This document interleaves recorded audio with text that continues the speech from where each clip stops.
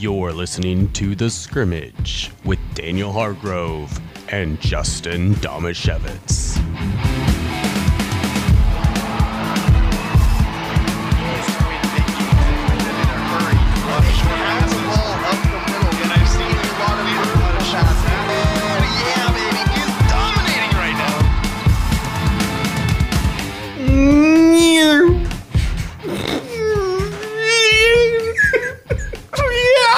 This like a Doppler effect. Very poorly done Doppler effect. Welcome back, Daniel. Just so people can have an image in your mind. That was Daniel literally moving from left to right in front of his microphone, making noises. Welcome back, Daniel. I'm so glad you're here. Oh, it's good to be here.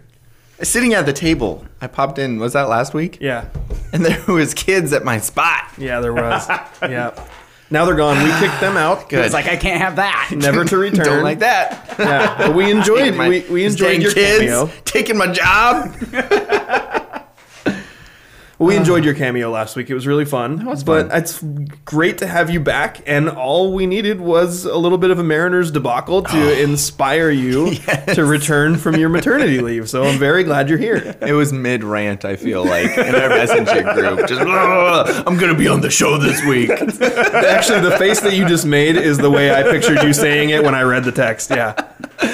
Oh, yeah, that makes sense. We are going to get a chance. Yeah. To do that, right? Yeah. Okay, good. Oh, yeah. I'm going to barf all over this Excited. thing. But first, let's get it going with the 2-minute drill. Let's go. Hurry up. Gotta hurry. Hey, 2-minute situation. 44 seconds. Hand the ball to the ref. Gonna do it right. 3 jet Buckeye on 1. 3. The 2-minute drill starts now. Texas and Oklahoma are going to switch conferences in 2025, leaving the Big 12 for the SEC. Daniel, is this the first step towards super conference system in college football? I'm not sure if it's the first step. I feel like it's more like the 4th step, right? I mean, it feels like Good this point, is, yeah. I feel like they've been moving in this general direction for a while now. I can't point to those specific steps, maybe adding Utah and Colorado to the Pac-12. That was one of the steps. I feel like there's been this seems like it's been happening, and this is a big domino to fall. It's a big step because those are 2 big schools heading to the SEC, again, making that conference even bigger and harder, except for, the 8 teams that are garbage at the bottom of it that just get stomped every year. Kyrie Irving apologized to his fans via Instagram for the style of his soon-to-be-released signature shoe, the Kyrie 8s. Not only are they a very unoriginal name, Irving called Nike's design trash and said Nike plans to release them without his okay. Justin, is Kyrie out of bounds? I'm going to take the unusual step of defending Kyrie Irving on this one. No, he's not out of bounds. No. Because not only is Kyrie Irving a basketball player who really cares about his fans and the game, he's also a sneakerhead. Like, more of a sneakerhead than the sneakerhead basketball players all are as a whole.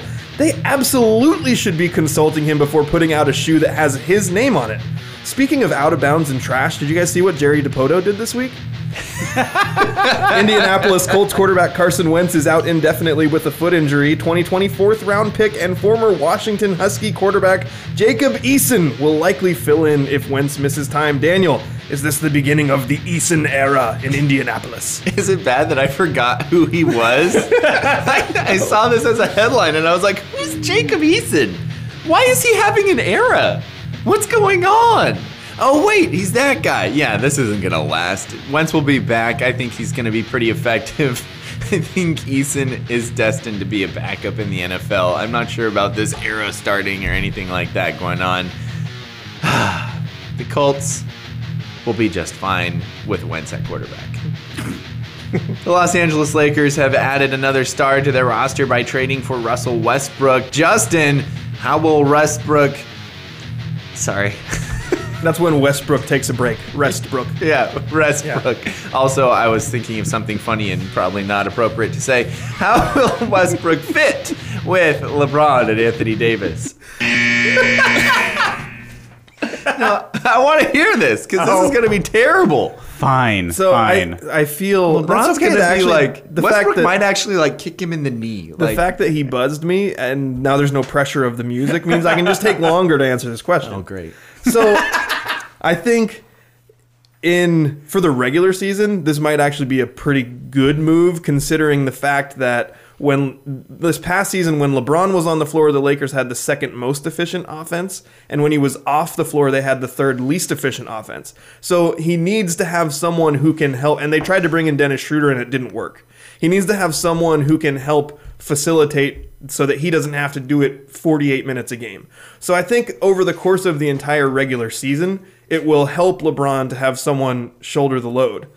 The problem is when you get into the playoffs and you're planning on having all three of their big guys, their main guys, playing on the floor at the same time, all of them are best from 15 feet and in. Like they can also, like besides Westbrook, who is literally the worst high volume 3-point shooter in the history of the NBA, LeBron and AD can actually step out and shoot a little bit, but you don't want either of them to be the best shooter on your team.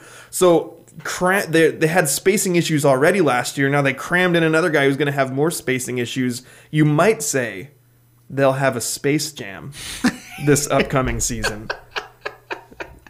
You might say that, but should you?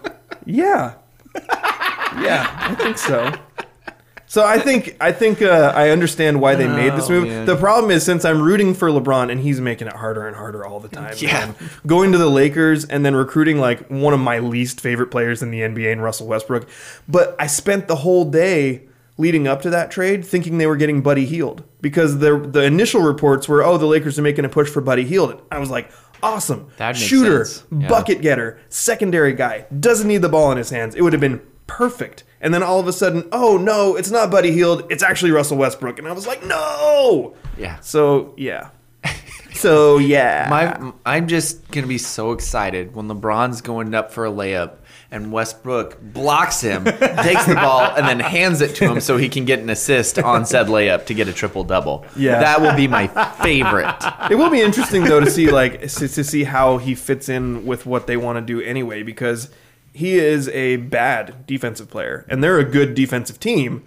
And also, they're a team that kind of thrives in half-court offense, and he's much more of a fast-break offensive player. So it'll be fascinating to see how all these things fit together. Russell Westbrook is the perfect NBA player to just sit on some irrelevant NBA team and put up ungodly numbers and lose every night. He is perfect for that. He gives that team somebody so their fans can watch somebody kind of entertaining while their team just poops themselves often.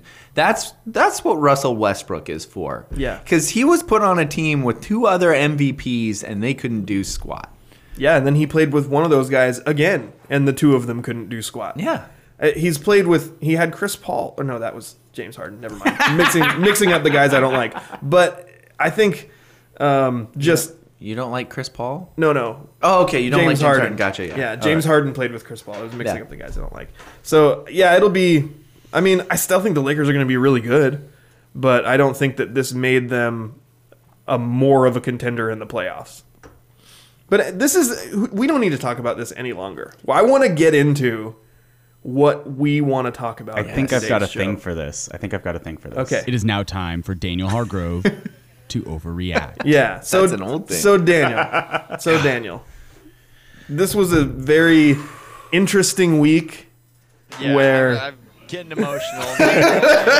the Mariners made some trades. The first trade made the biggest waves, and it was getting rid of Kendall Graveman. Yep. Who has been the best or one of the best relief pitchers in the entire league. Yeah, even though not getting to the All-Star game. Right, this year. So, but also even more than that, he was a leader in the clubhouse, very well loved. It's a really young clubhouse, so he was able to bring these guys together, rally the troops. It was, to describe the scene of because they traded him to a team that they're playing against. Literally, it was, hey, I'm going to go from one side of the field to the other, and we'll just trade jerseys. Yep. And to describe the mood of the players in the clubhouse as devastated feels accurate to me. Like it looked like someone died. And watching Kendall Graveman react to it too, he just went to the leader of the division and one of the best teams in the league, and he looked like he was going to cry.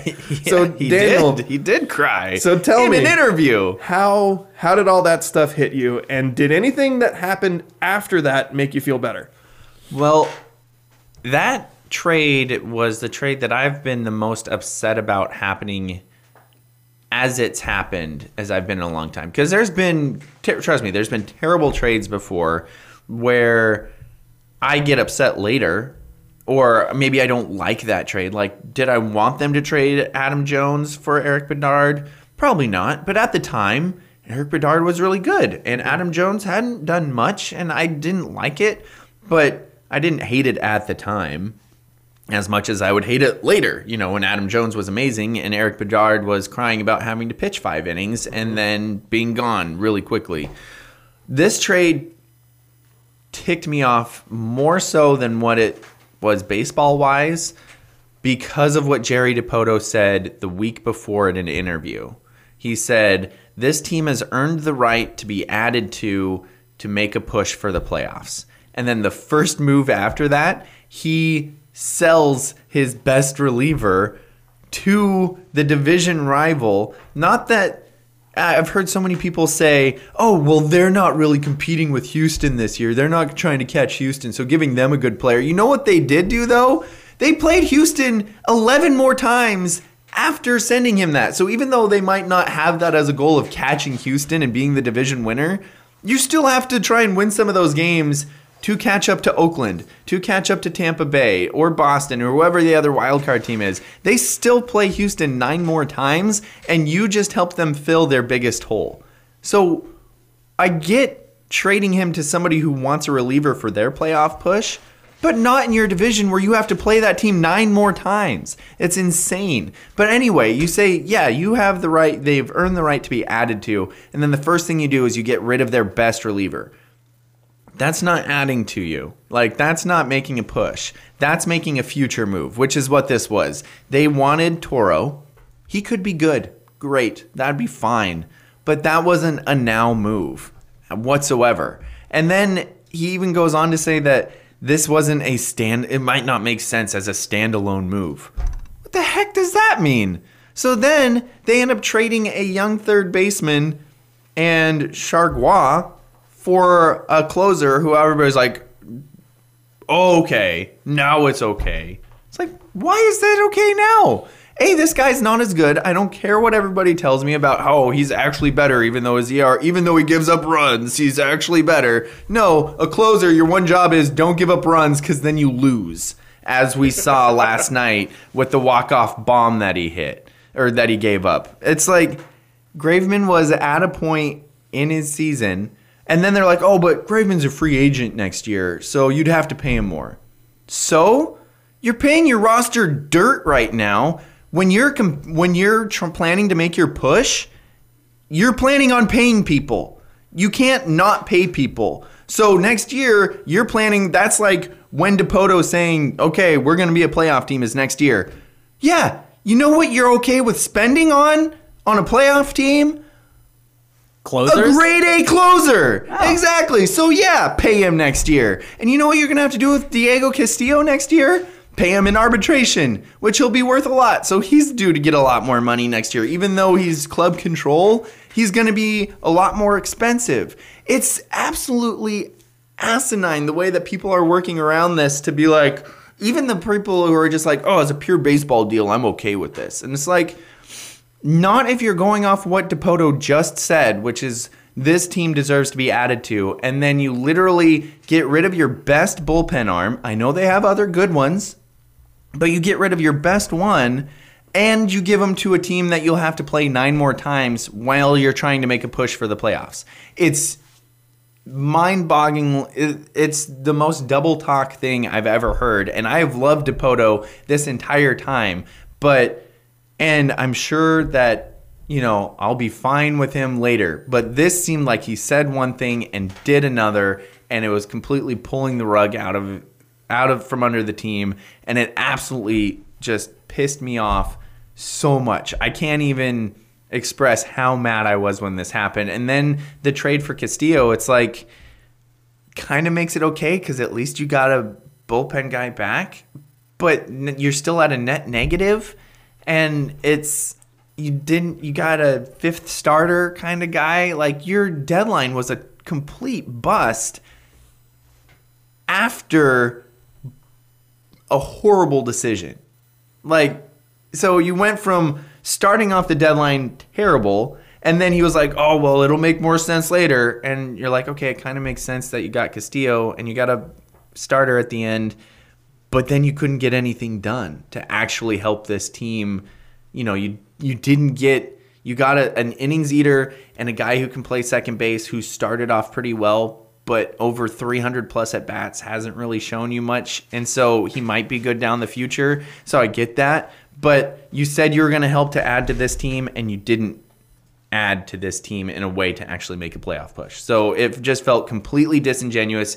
And to me, it felt like he straight up lied. So the sentiment that I've seen a lot from people who I think are trying to make themselves feel better, at least on some level, is, hey, yeah, you lost Graveman, and that was a terrible hit to clubhouse culture and clubhouse morale. Yeah. But if you look at the trade deadline as a whole, you lengthened your lineup a little bit because it was pretty bad at the end. So lengthened your lineup a little bit by adding Toro. Yeah. Which is a little bit of a good move for this year and possibly a good move for the future.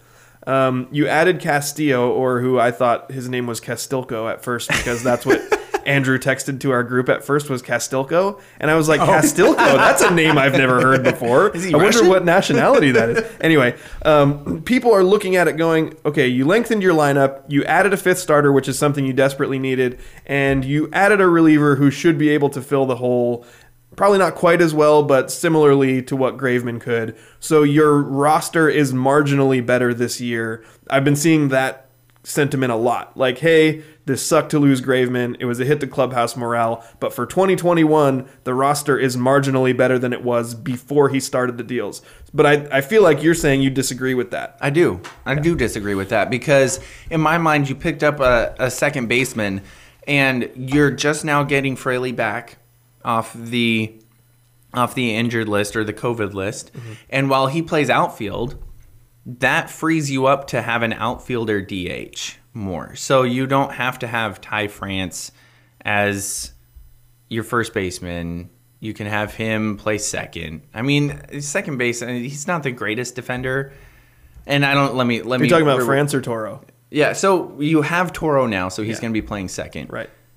I feel like they could have filled that position with a bat in a different way. And they have been, by putting Terens at first, who's hitting, mm-hmm. and France at second. Mm-hmm. And I guess the change I would do is I wouldn't have three catchers. I'm sorry, Tom Murphy, you're a good defensive catcher, but you're actually so bad at hitting that it's not a Mike Zunino situation, because you're not actually quite as good as Mike Zunino as a defender. Like, it's not the same situation. Like, yes, so you should have Raleigh and Torrens. I'm sorry, Murphy. You're a great dude.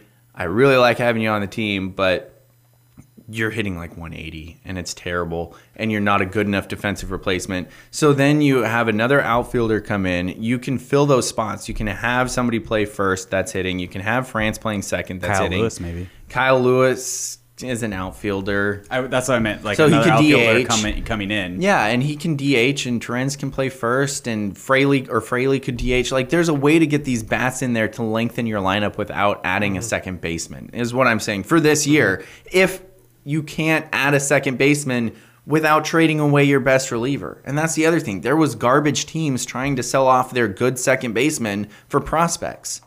You could have done that, but no, you made a now for a next year guy and trade. And so that is the thing that was frustrating. So I still think, I mean, are they maybe a little bit of a net positive if Toro works out? If Toro hits 200 or 210 like he has been for the most of this season, like, then you didn't work out because you got a slightly worse reliever. I would say that if Toro works out and if the bullpen steps up, It doesn't have to be Castillo. Castilco. But if the bullpen struggles after this, then we're going to be going, well, shoot, how many games have we dropped because of a bad bullpen? Yeah, exactly. That's an excellent question. And your bullpen, if Castillo, he'll probably do okay. I don't think he's as good as Graveman because I think Graveman's stuff was suited perfectly for a closer. Not only did he throw mid to upper 90s, but his fastball naturally sank, which is great as a closer because it's harder to hit a sinker out. Like, you're trying to catch up to it, and then it's also diving, so most of the time you're going to hit a ground ball. That's a great thing to have as a closer. Castillo does have a ridiculous two-seam fastball that he throws really hard, but why? You got to also wonder, why are the Tampa Bay Rays, who are in first place in their division, getting rid of one of their so-called best relievers? Part of it is, I have heard that the Tampa, like where most teams try to ditch guys before they lose club control, the Rays are so cheap, they try to ditch guys before they hit arbitration. So, like, knowing that Castilco was going to hit arbitration next year, and like you said, was going to become much more expensive, that I heard it speculated that that's why, combined with the fact that apparently they had implored him to get in better shape and he refuses to do it. Yeah. Those are the two reasons why they were like, we're going to give him away for, as we would say, a half a bag of Fritos and a warm Coke. Yeah, and they gave him away. Get in better shape is code for he's put on about 50 pounds in the last couple of years. And by the way, maybe that's a coincidence that this has also happened at the same time, but his velocity has gone from 98 to 100 down to 95 to 96 in the last couple of years. That's a huge difference. That's a huge difference. And, maybe he won't be as effective as he was in the previous years, which all the people I say going, oh, Castillo's better than Graveman, blah, blah, blah, blah, blah. Here's this. Look what he's done the last couple of years. Yeah, but look what he's done this year. This year, he's good. He's got like a 2.8 ERA, which isn't bad. But that's not an 0.89 ERA. Like, this year you look at it and there's reasons why he's declined. It's not that he's just had some bum luck. His velocity has gone down. I'm so upset. And the thing that might be better, the Tyler Anderson move, the fifth starter they got, yeah, that'll help him be marginally better, I feel like, but it's a fifth starter. And they also could have done that without trading Graveman because he wasn't involved in that move at all. Exactly. So that, like, they're better. They're marginally better now after the whole trade deadline because of that move. They didn't have to make the Graveman move. Like, I don't understand it. And they could have traded for Castillo. That's the other thing. They could have traded the same exact pieces for Castillo and kept Graveman. I think that Toro, to Jerry Dipoto, Toro was a really important part of all these moves and how they fit together, because potentially not only did he want to lengthen the lineup, or at least he could say he wanted to lengthen the lineup for this year, but Toro also plays third. And so knowing that there's a club option on Seager for next year and he's really expensive and there's a chance the Mariners might want to move on, but even if they don't, even if they do decide to keep Seager, a couple years down the line, you're going to need a new third baseman. And so the idea is Toro has a high prospect grade. He could be the third baseman of your future. Yeah, he could be. But you know what? When you're going to be, if that's a couple years down the road, that'll be smack in the Mariners' window to be trying to win a World Series. Yeah. Do you want a guy who you're like, maybe this guy will be our young up-and-coming third baseman? Or when you get to that spot, do you want to go, maybe now's a good time to pay a lot of money for the best third baseman in the league who mashes and we know will have 40 home runs? Yeah. Like, yeah, you're going to want to spend money at some point. You can't fill every spot with a prospect because they're not all going to hit. And when you literally say the week before, this team has earned the right to be added to, and then all they do after you say that is beat the A's 3 out of 4 times and then beat the Astros in the first game in one of the best games in the last couple of years for the Mariners. And then the first move you make is a subtraction? Right. For a guy who might be a little better this year and hopefully will be better down the road? I think that's Go screw yourself, Jerry. I think seriously. that's the thing is that if you're talking about buying and selling, when you're talking about buying, you're talking about making the team better now than it was yesterday. Whereas when you're talking about selling, you're talking about making your team better next year than it is this year, right? Like that's generally speaking. Yeah. And when Jerry Dipoto is saying they've earned the right to be added to this year, and then the first move he makes is a really big move that is a sell. It is that move was not designed to make the Mariners better the next day. That move was designed or is designed to make the Mariners better next year. Yeah. And that's not what you were saying, and that's not what and then I you think add in most of us fans wanted to see. Exactly. And you add in the fact that you made a team that is your major competitor and a team you have to play again a bunch better. I think the most interesting thing out of all this to me is, like you mentioned, Daniel, they were playing really well. They had won 7 out of 10 games. They had just swept the A's. They beat the Astros in a game that they came back from 7 down. They won on an 8th inning grand slam Against the Astros This was bullpen. like That was so All cool. I time- watched that game. all-time emotional high.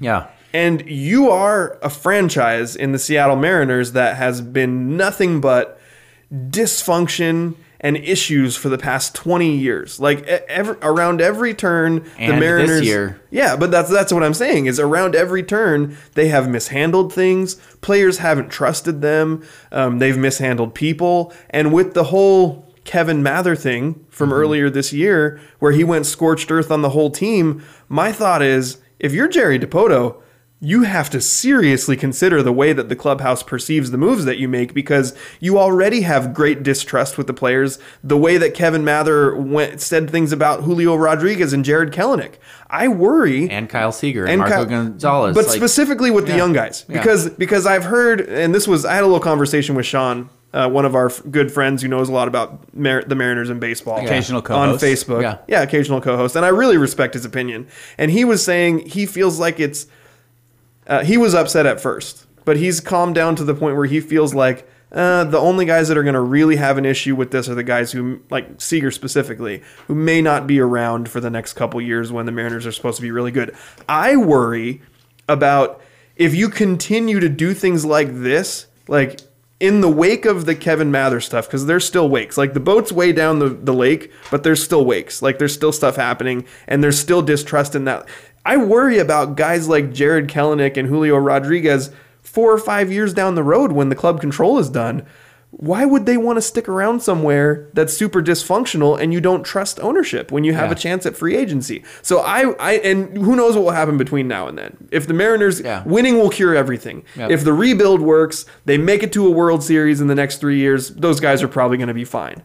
But if that doesn't happen, you don't have that trust. You don't have that relationship. And so I worry about how these guys will feel and how it will affect their decisions in the future with this team. And my favorite thing is seeing all the double talk with people trying to convince themselves that culture doesn't matter or toxic workplace doesn't matter that much. Like, oh, you really think that somebody's not going to go there to play just because there might be a toxic work environment? Like, they're going to go where the money is or blah, blah, blah. I'm like, these are the same people who are constantly saying, oh, the Seahawks culture is so good. Everybody wants to come here because the culture is so good. I'm like, you can't have it both freaking ways. Yeah. It does matter to have a good culture. You can't have all of your higher-ups horrible. I mean, why do you think the Bengals are so trash all the time? And the Browns and all of these places, the Detroit Lions, they're trash because nobody wants to go play there because it's horrible work environment. Specifically with this team that's overachieving, one of the things that people have praised Scott Service for is creating a great clubhouse culture. Yeah. And so then you've made a move now to undercut the one thing that was making your team so competitive this year, and that is that they play hard, they play for each other, and they had just that great team chemistry, that great team bond, and Graveman was a huge part of it. Yeah. So when you see things like Ryan Divish wrote a piece in the Seattle Times that had really good quotes from a lot of amazing unnamed, quotes, but really candid quotes from a lot of the players, and one of them was, Jerry just sits up there playing fantasy baseball in his office. He never comes down here. He has no idea what's going on. And this struck me as that kind of move. The Graveman move struck me as a guy who thought, this might make us break even talent-wise this year and be better talent-wise in the future with more control. But he had no clue, like zero clue, how it was going to affect the guys in the clubhouse. Yeah. And he said that, oh, I knew that, it's hard when you lose a friend. It's hard. I knew it was going to be hard, but, I've been a player too. And it's like, don't compare this to Austin Nola of last year. Last year, the team was in a different spot. They knew they were going to sell. And yeah, Austin Nola was loved, but he wasn't like everybody's breaking down crying because you just traded away your best reliever. Like, Austin Nola was great, but your team was selling. Don't try and compare those two situations, Jerry. That was another time where he made that comment after this trade, and I was like, you two-faced piece of crap. Like, I've been excited with how he's been building this team this whole time and all of these moves, but he is saying things and doing the opposite right now, and that's really ticking me off because while I think he's making smart moves most of the time, this time he said one thing and he did the opposite. Yeah. And then he tried to compare two completely different situations to try and make it better. And also, like, you're talking about a team culture and team dynamic. Yeah, let's trade away a guy who is coming back from, like, having tumors in his neck and working his tail off to come back from multiple injuries. Dude's jacked, has one of the best work ethics you've ever seen. And now the guy who you're replacing him with is a guy who won't even try and stay in shape when his whole job is keep your body in working order to, like, your body is your job as a professional athlete. And you just went from super jacked dude who's overcome so much adversity to play to a guy who can't keep from gaining 50 pounds in 2 years. That'll work great in your young clubhouse when all of your young stars are going, oh, I can let my body go apparently. Like, come on. I think the other thing that I've heard... I feel like it's more likely that the young stars would just be disgusted with the front office. Seriously.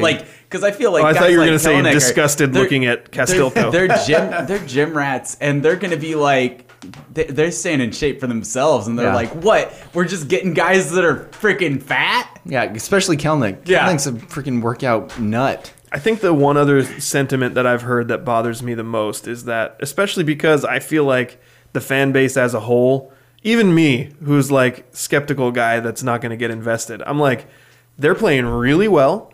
They're gaining and beating the teams that they're trying to catch. Yeah. They were literally one game out of the wild card and playing better than the team that was ahead of them. Yep. And I'm like, okay, I think, people are going, well, this really wasn't their year to compete. It's actually next year and beyond. So, like, yeah, they could have made it in the wild card, but how many times have we seen a team get hot, make it in the wild card, and make a long push? So you're the Mariners, like, number one, thinking all you have to do is get in the playoffs, and who knows what can happen. Yeah. But number two, just get in the freaking playoffs. You have the longest playoff drought in all of the major professional sports. Yeah, and the same people, when that's pointed out, are like, yeah, that's happened, but this isn't like those teams. Of course it isn't, because it hasn't happened yet. Like, at that time, you weren't looking at those teams coming into the wild card and going, oh, this team's going to go all the way now. That's the point. Also, people keep saying this is the first time in recent memory that the Mariners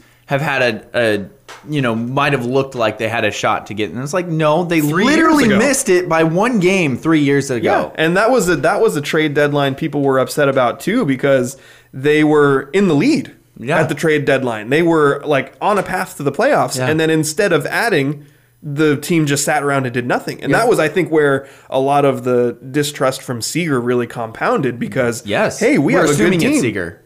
We're assuming it's Seager. He hasn't said anything publicly, his wife Julie Seeger's been tweeting quite a bit. Yeah. But I think that's where a lot of that stuff but compounded. Yeah. He could have existed in, his entire career. It makes sense, because he was the one that never changes. But who's the only person who's been here long enough to be able to say something like it's never changes? Sorry, Kyle, you're the only person. But then the other thing is, Daniel, and this is one thing that I know you believe strongly, is that and we all agree on this, but I know it's like one of your main mantras is that like success is fleeting. So, you were in a position you could have made a push and won this year, and you're going to make all these moves to try to be better next year. You have no idea what's going to happen next year. Yeah. No idea. Exactly. I think part of it also is that, at least on my part, I feel sympathetic to Seager. Oh, yeah. Where it's like, it isn't just that he's been here. He's seen the Mariners absolutely waste Felix. Yeah. It feels like he's been here forever, but now there's finally a team where there's young guys and it's exciting and fun to play, and then what do? We don't do anything. Exactly. Or we build for next year. I mean, the freaking Blue Jays who are behind you did more at the trade deadline to add to their team. Blue Jays. Freaking Blue Jays. Fahuvu gods. Blue Jays. Come on, Fahuvu gods. Everybody to the limit. Everybody to the limit. Daniel, do you have parting shots on this before we go into Stump Daniel? Did you get to say everything you want to say? Let's see. I called Jerry a liar. Uh-huh. I said, screw you, Jerry. You did? I said he was two-faced. Mm-hmm. You didn't post what Sean did, which I thought was funny, was the day after the trade, he posted on Facebook, "Good morning to everybody out there except for Jerry Dipoto." Yeah. The other thing I want to say about the Seattle Mariners, for the people who really don't know anything about baseball, manager Scott Service has nothing to do with trades. That's one thing I've seen randomly every now and then. Also, for those of you who think Scott Service is a terrible manager, you're insane. You're literally insane, because there's no way that a team with this little expectations, all of the pitching injuries they've gone through, all of the other injuries they've gone through, people have forgotten that Kyle Lewis is even a Mariner. He's been injured for so long, and he was your star player who was supposed to be the anchor of this team, and he's been out, and yet you're a game out of the playoffs, and you were 9 over 500 before your general manager started throwing bombs down into the clubhouse. You're insane if you think Scott Service is a terrible manager. He has pushed all the right buttons. The only thing you have to complain about is how much he pitched Rafael Montero when he was trash. But when that happens all the time. That happens all the time when you have a reliever that you paid big money for, and you come in, they will get chance after chance after chance after chance because the talent's there. He's just sucking. And guess what? It happened. They traded him away, and that's done now. So you don't have to worry about him putting in Montero, but that's the only other thing that I've heard since I've been gone is people being like, "Oh, Scott Service is a terrible manager. If they only didn't have him, they'd be better." And I'm like, what part of this roster of guys hitting 200 do you think should be better? Yeah. Scott Service, not a banager. He's a granager. Not a bad manager. He's not a bad manager. He's a great manager. Yes. And I mash those words together to save time. Okay. Although you could argue that since I had to explain it, it actually used more time. Definitely did not save time. Yeah. All right. I think now I've gotten everything out. Okay. And also, I hope Abraham Toro is great. Mm-hmm. A, for the team, but B, I'm so glad that he started out the way that he has, because talk about a crappy position to be put into. Yeah. Like, the whole team is so ticked off that their buddy just got traded away, and you're the byproduct of that. Yeah. That's got to be rough. Yeah, absolutely. But, let's go to my favorite part of the show. Serving questions up on a silver platter where the points are made up and the rules don't matter. Time for Stump Daniel. Wait, Frump? Frump Daniel? Yeah, wasn't it Frump? Yeah, it was a freaking stump. Is that what it was? Oh, I thought it was a fun stump. A fun Yes, stump. so that'd be Fump. Fump. Fump. It's a fun stump. It's a fump. Chunt. Wasn't it Chunt at one point? That was just me not being able to talk. Oh, right. I think he said junt. Junt Daniel. Because you almost said jump. Although I still think, and I know I've said this before, but we're going to do it one of these days. We're going to do a Jump Daniel segment. Where either someone will jump over you or you will jump as part of it. But I have to work out the details of how that works and make sure that we have shark for him to jump over. Jump the shark. Mm-hmm. We have to have a medic on hand if you're going to be jumping, though, just to make sure that there's first aid available if you need it. I would need the same, so don't feel bad. But we're going to play a new Stump Daniel game called Close to the Hole. It's golf inspired. The scoring system is golf inspired. Okay. So what I'm gonna do, and this is a Seattle Mariners trade edition. Do you want it? Should it be called Closest to the Pin? I didn't really give much thought at all to the name of it. Okay, we'll forget the name of it. Close to the- I'm glad it's not what I thought it was the first time I read it. I thought it was Close the Hole. And I was really confused and concerned. Actually, now that I think about it, I was confused, concerned, and confounded. close to the hole doesn't really even make a ton of sense because it's like it's par scoring. So like it's about getting it in the hole, not getting it close to the hole. Close to the pin is more like when you're playing best ball or whatever. It's in a tournament or something. Yeah. Bad job by me. Anyway, That's right. Here's how this works. I have 9. We have to do 9 holes. Each hole has a Well par. done. There we go. There we go.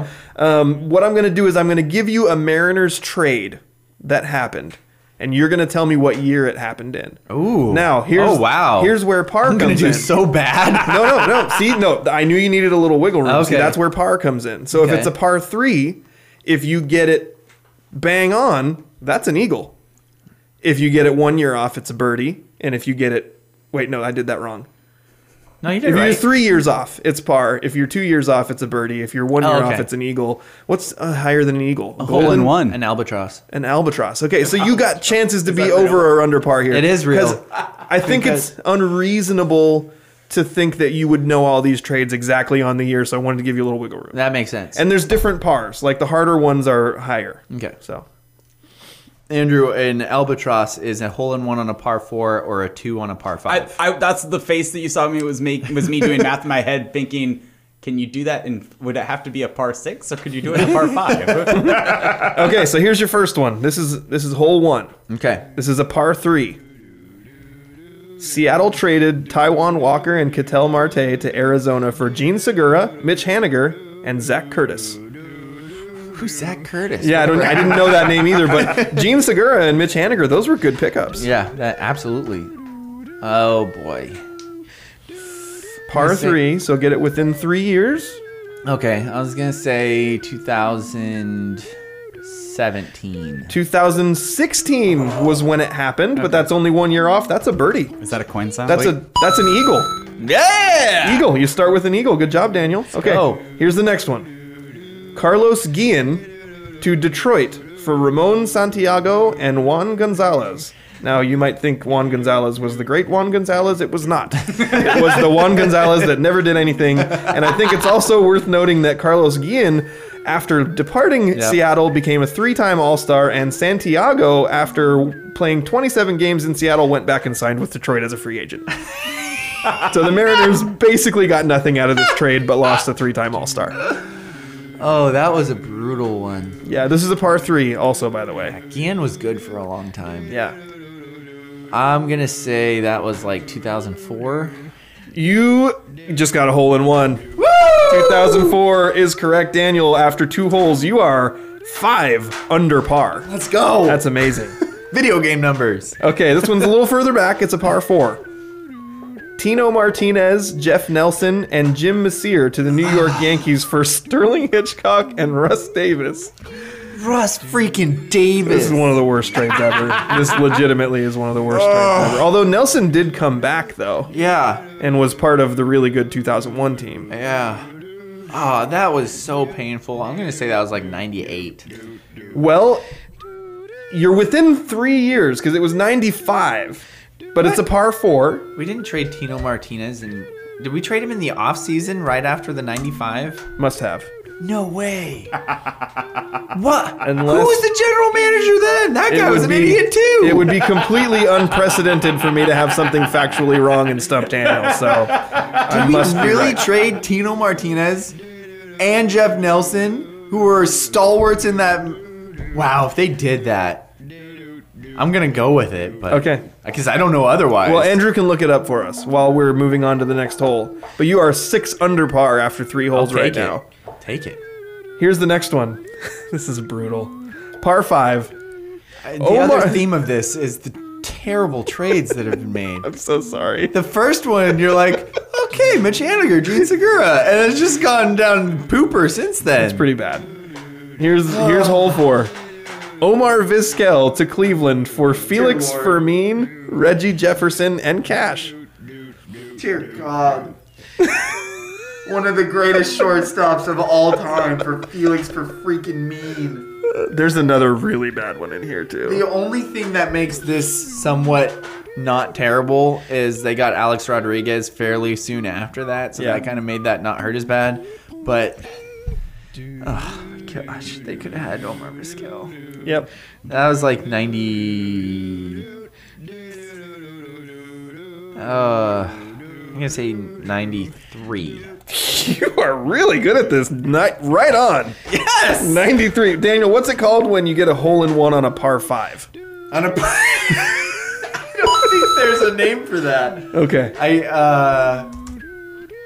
Yeah, I didn't know. I don't know if that's a thing. Okay, well, you are currently... That is a heck of a drive shot. You are currently 11 under par through 4 holes. Congratulations. Let's go. Okay, next one. This is going to be a little painful too. Yeah, December 7th, 1995 is when that trade went down. The Tino Martinez trade. That general manager should have been thrown off a bridge. Are you kidding me? I think he was. This one's going to be a little painful as well. Ken Griffey Jr. I mean, not onto cement, like into water, but come on. This is a par 3, Daniel. This is a par 3. And I feel like you're going to get this one right on, too. Ken Griffey Jr. to Cincinnati for Mike Cameron, Brett Tomko, Antonio Perez, and Jake Meyer, which they had to trade Griffey. Yeah. I get it. And Mike Cameron was a good player, but you're talking about one of the greatest players of all time. This doesn't seem like a good haul for that. I think it wasn't a good haul for that, but it's understandable because of the way that Griffey was forcing himself out. Because of Safeco Field. Yeah. Do we want to talk about the curse of the kid? We should call it that, shouldn't we? Yeah. Yeah, I think we should at some point. Okay. I'm not sure if we'll have time today, but Mike Cameron was good, but not obviously. The only saving grace in that is Griffey went on to not have hamstrings. That's true. But he would have kept his. I don't know. So what year did that happen, Daniel? Wasn't that 99? It was 2000. 2000. You're okay. really close. It was one of those. One two. off. You're so far under par on every single one. It's pretty incredible. I don't It's an think. easy course. Yeah. I actually think for most people that this would not have been an easy. If you had asked me before I did the research, what year did the Mariners trade Omar Vizquel to Cleveland? I would not have guessed 1993. So anyway, here's the next one. This is a par 3.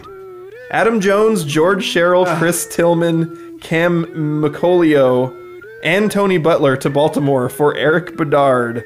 The fact that we had to throw in people besides Adam Jones. You know what's so funny too is Eric freaking Dard. But also, yeah, so people may not remember this either, but George Sherrill was He was a good he reliever. was like the best setup man in baseball during this time frame. Great left-handed arm. What year did that happen, Daniel? Par 3.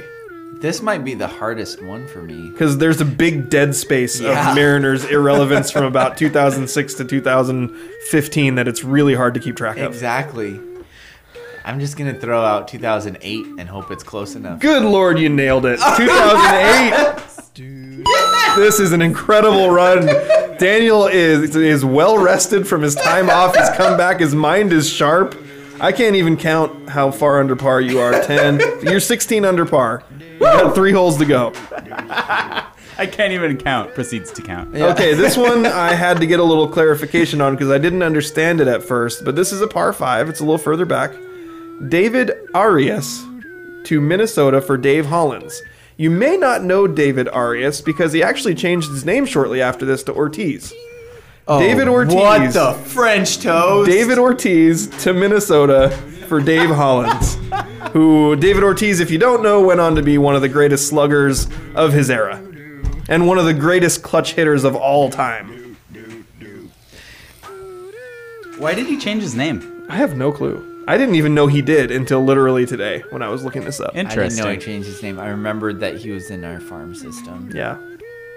But what year did they trade him away? Par 5. This is a tough one. This is a tough one. Because I don't even know if this trade would have been on anyone's radar really when it happened. No. Nope, not at all. I found out about it a lot, years later. The embarrassing thing is I can't remember what year the Red Sox won the World Series. Yeah, Is that so embarrassing? So embarrassing.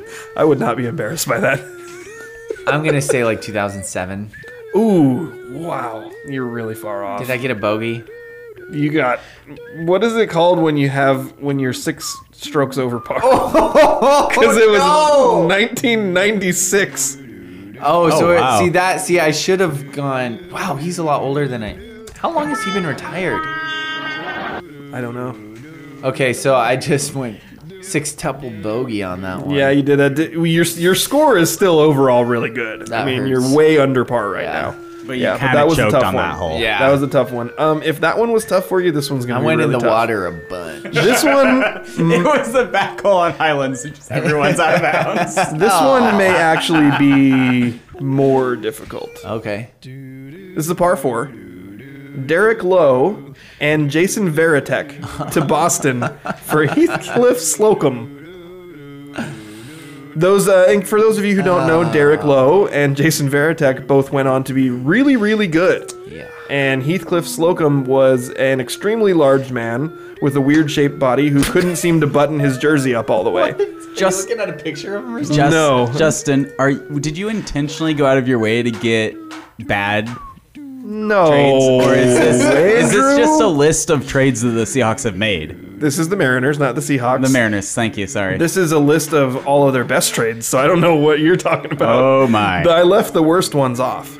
Okay. That's not true. These are most of the worst ones. Daniel, what year did they trade away those 2 great players for round of mound? Mound of round. Mound of rebound. They got Slocum for it? Yeah. I'm going to say like 2002. Ooh, you're a bogey on that one. It was 1997. 1997. So I'm way off on the Boston guys. Yeah, you started out super hot. You're leveling off here a little bit. Yeah. You think? This is 7 over in the last 2 holes. This one is this is the easiest hole on the course. All right, guaranteed at least a birdie. Uh-oh. I don't like it when you set the expectations high. Can we go back to Omar Vizquel? Seattle acquires Jared Kelenic, Justin Dunn, Gerson Bautista, Anthony Swarzak, and Jay Bruce from the New York Mets for Robinson Cano and Edwin Diaz. I forgot we got Jay Bruce with that too. Yeah, I think that was a 1 year and gone thing. Is that 2018? You nailed it! Yes. 3 under on that hole. Very good, Daniel.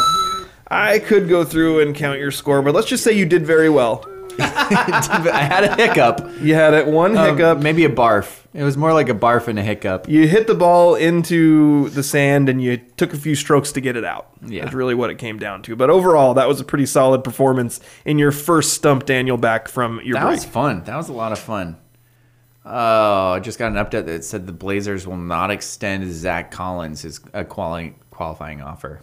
That's, well...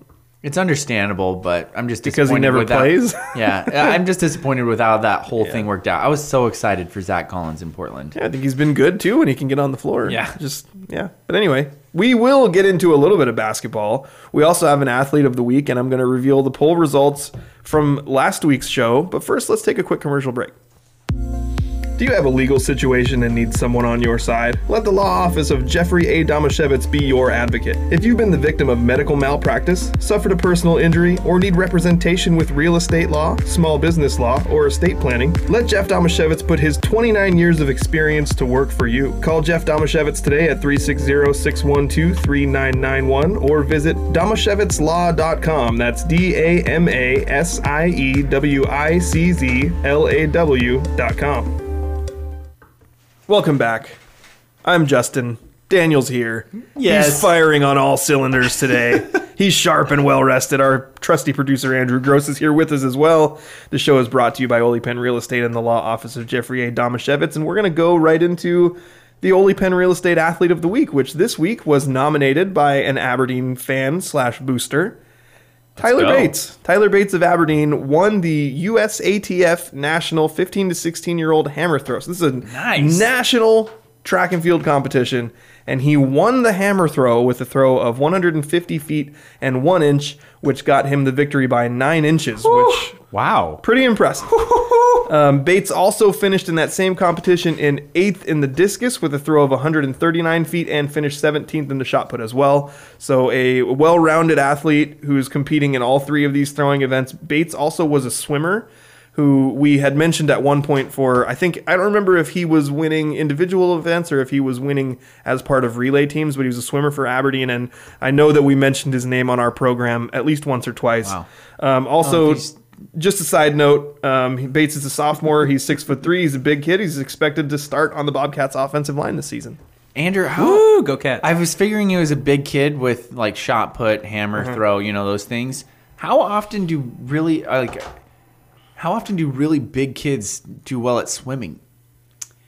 It depends on how they're big. If you're long, you will be good at swimming. Same reason that clipper ships are long and thin. The longer and canoes. What is a clipper ship? Yeah, canoes. Okay, long and thin in water is good. Long and thin in water is good. Got it. And even if you can carry a lot of weight and still be long and thin in context there. Gotcha. So, okay. Have you guys gotten sucked into any of the Olympic competition? You know what's weird? I haven't this year at all. So I hadn't watched any until last night, and then Angel and I sat down and we watched some track and field, we watched some swimming, we watched some fencing, like all that stuff. I don't know what it is about these kind of fringe events that are not main sports. Yeah. They just suck you in. Even when there's no American that is competing to win a gold or whatever, it's really interesting. Yeah. I thought swimming was we watched several swimming events. They're fascinating. Usually I am like all in on USA Swimming. Like I will be asking Andrew questions. I'll be like all about it. And this year I just haven't for some reason. You know what? I bet it's because I haven't been sleeping much. I think. Why is that, I'm kind Daniel? of out of it on everything. But I think that's why this year. But no, the first real Olympic stuff that I've watched was yesterday. Went to breakfast with some friends, and they had it up on the screen. I was going to say, that was the only Olympic stuff I've seen. Yeah, Andrew was there, and there was handball, and women's handball, and it was like the Netherlands versus Norway or something like that. And I was like, oh, wow, they are amazing at what they're doing. And then they went on to fencing, and we had this big conversation about how fencing apparently isn't like parrying and like, what you'd see in Princess Bride. It's so different, right? It's just like, poke! Oh, I poked you first. my reaction to fencing was, this is so much different from what I thought it was going to be. Right, anyway, me too. So congratulations to Tyler Bates of Aberdeen. You're the athlete of the week, and you tracked us and derailed us into a little Olympic competition talk. But Tyler Bates, congratulations. Huge deal. Well done. That is amazing. A national level, and that is really exciting to see, because I can only assume that what he's going to be doing the local level in track and field is going to be pretty exciting as well. And maybe who knows, maybe we'll have another collegiate thrower coming from this area, because it seems like we've had a ton. Right. And I don't know, maybe Grace Harbor should just be called like Throw Harbor or something like that. Thrarbor. Maybe Throw Harbor is better, Justin. Like Thrarbor. Anyway, we're going to move on. I want to give the poll results from last week's show. Okay, so... Do we want to know the poll results? Yeah. What was the poll? I'll give you all the polls. I'll give them to you right one after the other here. The North Pole? Here's the South Pole. Here's the first one. Is seagulls or gulls a good mascot for a sports team? In case you missed it, I went on a massive rant and tore down Raymond High School and their last week and gave them a hard time and told them to change their name and be better. So is seagulls or gulls a good mascot for a sports team? Did anybody from Raymond get upset at you? I did not get any blowback. Wow. But it's possible nobody from Raymond heard it. Yeah, that makes sense. But 52% of the people who voted in this poll agree with me that that's not a good name for a sports team. Convincing, 52%. I think I voted. Did I vote on that? I'm not sure. I don't know. Here's the next one. And this one actually got a lot of votes because it picked up some steam in South Bend. There we go. But what mascot should South Bend High School choose? And this was, if people didn't listen last week and you're not sure, South Bend used to be the Indians. They were legally required to change their name. And basically what happened was the school district tried to get public input. They didn't get enough public input. They said, fine, we won't have a name at all. And so they're just South Bend right now. There's no name. But the poll was, what name should they choose? Seawolves, Tsunami, or Riverhawks, which those were all part of the options that they gave the public. And then we had our own one that Andrew came up with. They should be called the Sasquatch. So Seawolves, Tsunami, Riverhawks, or Sasquatch. The winner is Sasquatch, 34%. 34. It was actually pretty even across the board, but 34% of people thought they should be the South Bend Sasquatch. I like it. I could get behind that. The next poll was, should the Seahawks try to bring back KJ Wright at a reduced price now that the free agent market has dwindled? 82% of people said yes. Yeah, that's not surprising to me. But also, a reduced price would still probably be in the ballpark of $3 million, and I don't think the Seahawks have that right now unless they make a move. Also, I wouldn't want him to start. Because you want Darrell Taylor? I want either of the two young linebackers, Jordan Brooks or Darrell Taylor. I don't want him to take playing time from those guys. I think Brooks is going to start no matter what, and the question would be more like, is it Cody Barton or Darrell Taylor? Oh, I don't like thinking it would be Cody Barton. Yeah. But you know what? Somebody will get hurt and then snap him up real quick. So here was the final question. This was a part of my rant against Raymond. Because what I thought was, hey, if South Bend can't pick a name, Raymond Riverhawks sounds really cool. Now, I know that was one of the ones that South Bend offered as an option to their people, and I'm like, hey, you're Raymond? They can't get their crap figured out. You swoop in there and steal that name that they came up with. Well, 64% of people did not agree with me that Raymond should ditch the name Seagulls and change it to Riverhawks before South Bend can use it. Well, they're wrong. Yeah. But, Daniel, since you weren't here, I know you're well informed on this because you're a news guy. I wanted to know, Andrew and I talked about it, about the South Bend name change, but I was curious what you thought about what South Bend should do going forward. Because there was a really good news brief done by KXRO that had all this information laid out really well, that not only did South Bend School District do polling in the schools, but they sent out 1,400 ballots to the public. They received only 77 of those ballots back and just said, hey, we can't get the community involvement, so we're just not going to have a name until we can figure it out. Yep. Do you feel like they should stick with that? Should they just pick a name? Or what exactly is do you know what the issue is there? You said I was really well informed. I'm glad you gave the recap. Well, I saw the look on your face, so I thought I better give you as much information as I could. While the story is fascinating, and I was really interested in hearing the Cliff Notes version, that was also during my paternity leave. Okay. So I pretty much unplugged from everything as much as possible. I personally think I understand. I thought it was really cool that they took the time, effort, and money and sent out all those ballots, and they wanted to know what the community would want, because they're like, hey, we have to change this name. I'm sorry if you're upset about it or if you don't agree with it, who cares? We have to do this. I loved that they wanted to get the community involved. And then also, I then understand why they would be frustrated, because it kind of seemed like a frustration move to just be like, fine, no name after only getting 77 ballots back. So I get that too, because they put all this time and effort into it, and everybody just pooped on it by not sending in a ballot or letting them know. Do I think there might have been a better forum for them to do that? Like, should they have done it online somehow? Maybe. I don't know. But I understand their frustration. How many responses did we get on the Twitter poll? More than 77. Oh, we got over 100 responses. But that's coming from all over. Who knows if that's all from South Bend is the problem. So at this point, I wouldn't, if I was them. I mean, honestly, what they probably should have done is they probably shouldn't have said anything about the numbers or how many people responded or anything like that. And I get why they did, because it's frustrating. They put a lot of time and effort into it. They should have just went with the one that was voted the most, said this one won, and gone from there. Now that they've said this and said you don't get a name, I would think, hey, just pick a name. Like, apparently these people don't care. Just pick one.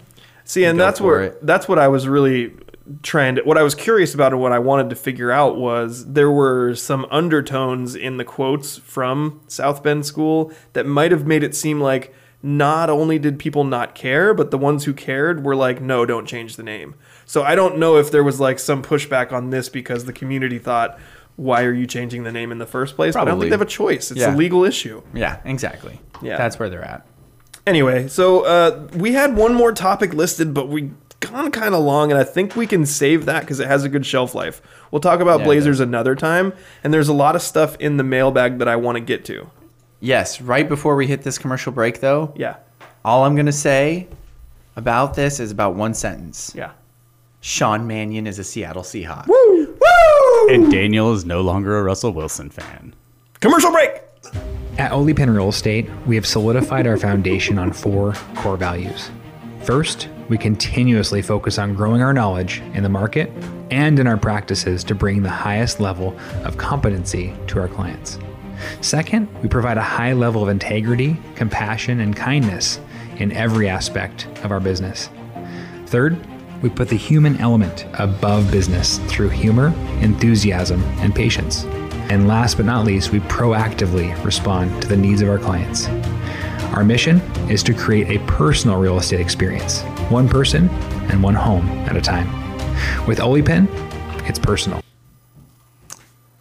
Thank you to our sponsors, Ole Pen Real Estate and the Law Office of Jeffrey A. Domashevitz. Whew, been a long time since I've said that. Nailed it. You almost froze. I did. But you got cut it off so quick, you know. Yeah. Yeah, that's a problem. That's a problem. But you mentioned Sean Mannion. The reason Sean Mannion is significant is because he is a Beaver. Yes. He is a Beaver from a time when the Beavers were good, right? Ish. They were pretty good. They were a bowl team. Brandon Cooks was there. Yeah. They were an awesome duo. Those two were good. Yeah. They won some games. The rest weren't so much, but those two were real good. They won some games. Yeah. And Sean Mannion hasn't gotten a shot in the NFL, and apparently he's resigned himself to being like, you know what? I just want to hang out on a good team that isn't quarterbacked by Kirk Cousins. Yeah. Because then I should feel like I should be the starter, and I won't get my chance to be. Now I'm going to go sit behind Russell Wilson and know, okay, I probably shouldn't be the starter, but, you know, if they blow somebody out or if he gets hurt, maybe he'll get a shot. All right. Quick answers to some of these mailbag questions. Andrew, hit us with the imaging for mailbag. You don't have to knock your head. See, now we have a good backup. Yes, the mailbag. Send us your stuff in a mailbag. Okay, this first question comes from Patrick. Patrick. I feel like Kendrick Perkins trying to say Moses Moody during the NBA draft. Did you guys hear that sound? No. He was like, Moses Moody. He seriously, literally, I'm not exaggerating, he tried 7 times to say it right. And then eventually Reese Davis comes in and goes, Moses Moody. And he sounded so annoyed. I feel so bad. Have you guys ever found yourself in a loop like that where you just can't say the words? I quit. I stop. Yeah. I find myself just going, if I was in a broadcasting situation, I would just stop. Yeah. But I've definitely just talking with somebody and just panicked and kept trying. Yeah. That terrible. makes me think of Marshawn announcing the Kraken pit. And he asked for help, and then Bobby Wagner came out and to give the next one and was like, I'm just glad mine's better than Marshawn's. That was a good try. All right. Arm broke. First question comes from Patrick. One of the most common baseball questions asked: should you have a dedicated setup man and closer, or should it be anyone on any given day and put more focus on long relief? Patrick, I don't think you should put more focus on long relief. I'm not sure if you need somebody who's a dedicated anymore. I don't think a dedicated setup man closer is necessary anymore. I think that it's better just to have a bunch of good relievers, and you probably will save your best one till last most days. But I don't think you have to go, okay, it's the 8th inning, here's our 8th inning guy. You can be like, it's the 8th inning, but we feel like this guy's good too.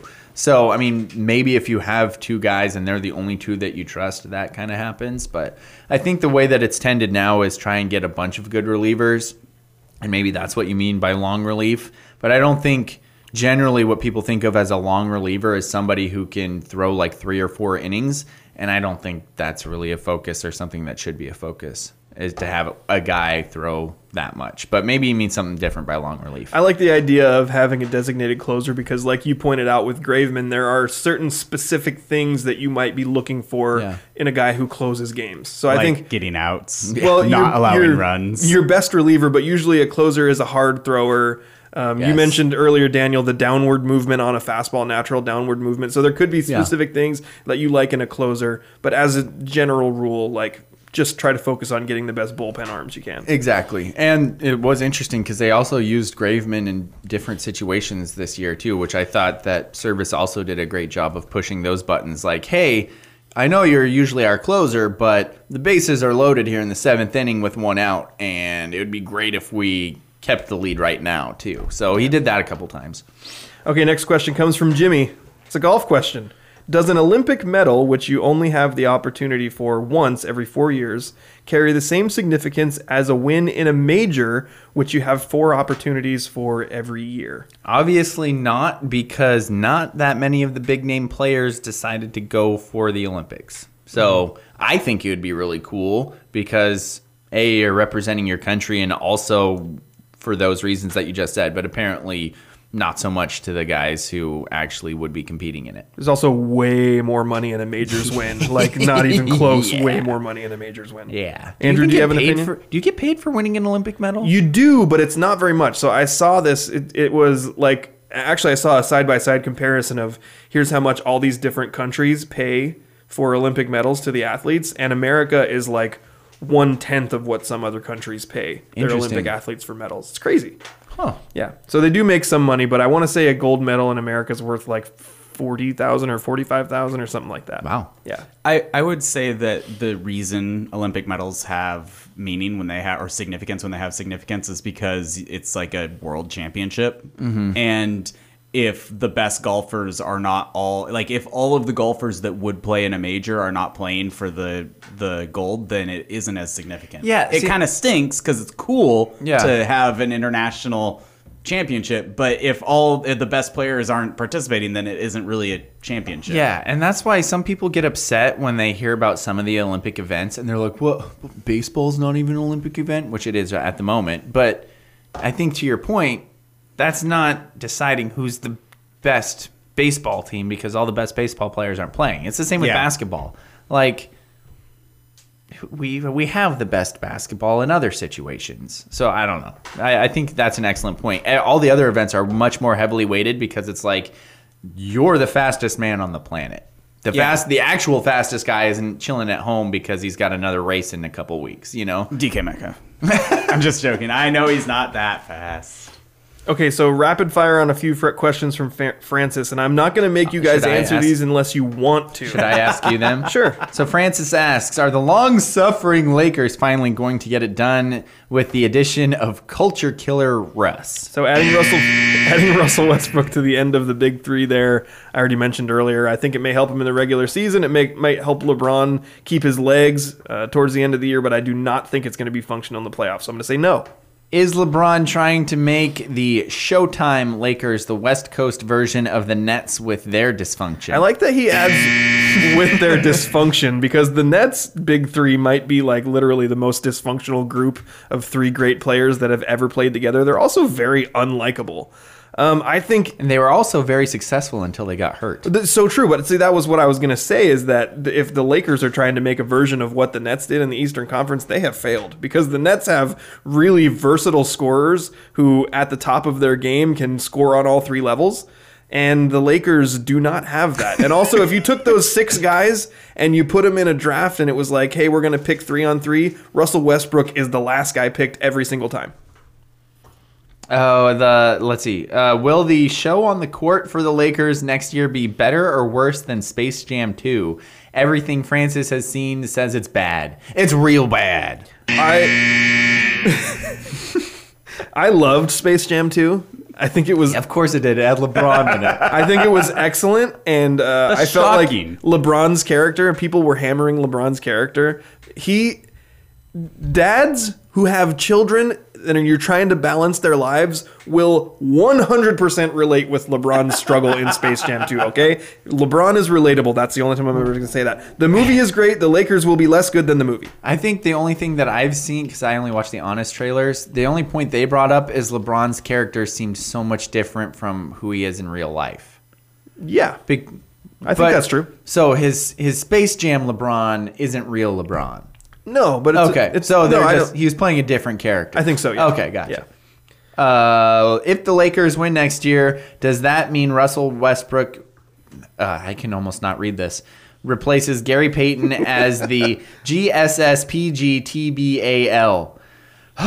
Greatest supersonic point guard that became a Laker. No, because no, he does not. Because Gary Payton, people are not gonna like this. Gary Payton's way better than Russell Westbrook. Okay, there, I said it. None of the people who listen to this show are gonna. Nobody's gonna object to that from around here, but I think nationally you'd get some pushback on that. Yeah. That's it. Well, that's it for the mailbag. Francis hates me. Francis does hate you. He was very excited. I was texting him last night. He was very excited about today because of the Russell Westbrook thing. He thought that you would not like it, and he was very excited about that. And so I was having fun reading those questions from him. Also, folks, remember that Mariano Rivera is the most overrated athlete in history. Yeah. Daniel, you missed my side. I had a really good side swipe. Did you really? Rivera while you were gone. Oh, can you? So I found an article that you remember the year that Mariano Rivera. You remember the year that Mariano Rivera blew out his knee shagging fly balls during batting practice? Yeah. Yeah. So he did that one time, missed an entire season, and everyone around the nation was going, "Oh my gosh, how are the Yankees going to win without Mariano Rivera?" Not only did the two guys who filled in for him as closer blow literally the exact same amount of games that he had the previous year, which was 4, but also the Yankees won 95 games and made it to the ALCS that year without him. Oh, how is that possible? I don't know. Mariano Rivera stinks. Yes. We have such a weird take on that. Or not weird, because it's totally valid. It's valid. So valid. It's just so different. I love it. Yeah. All right, that's going to do it for our show today. So for my co-host, Justin, there's nothing written here, Damashevitz. How about LeBron is relatable? Or my co-host, Daniel, he's back with a baby, Hargrove. And there's a producer over here. I don't know. I'm a producer. Andrew Gross. Yeah.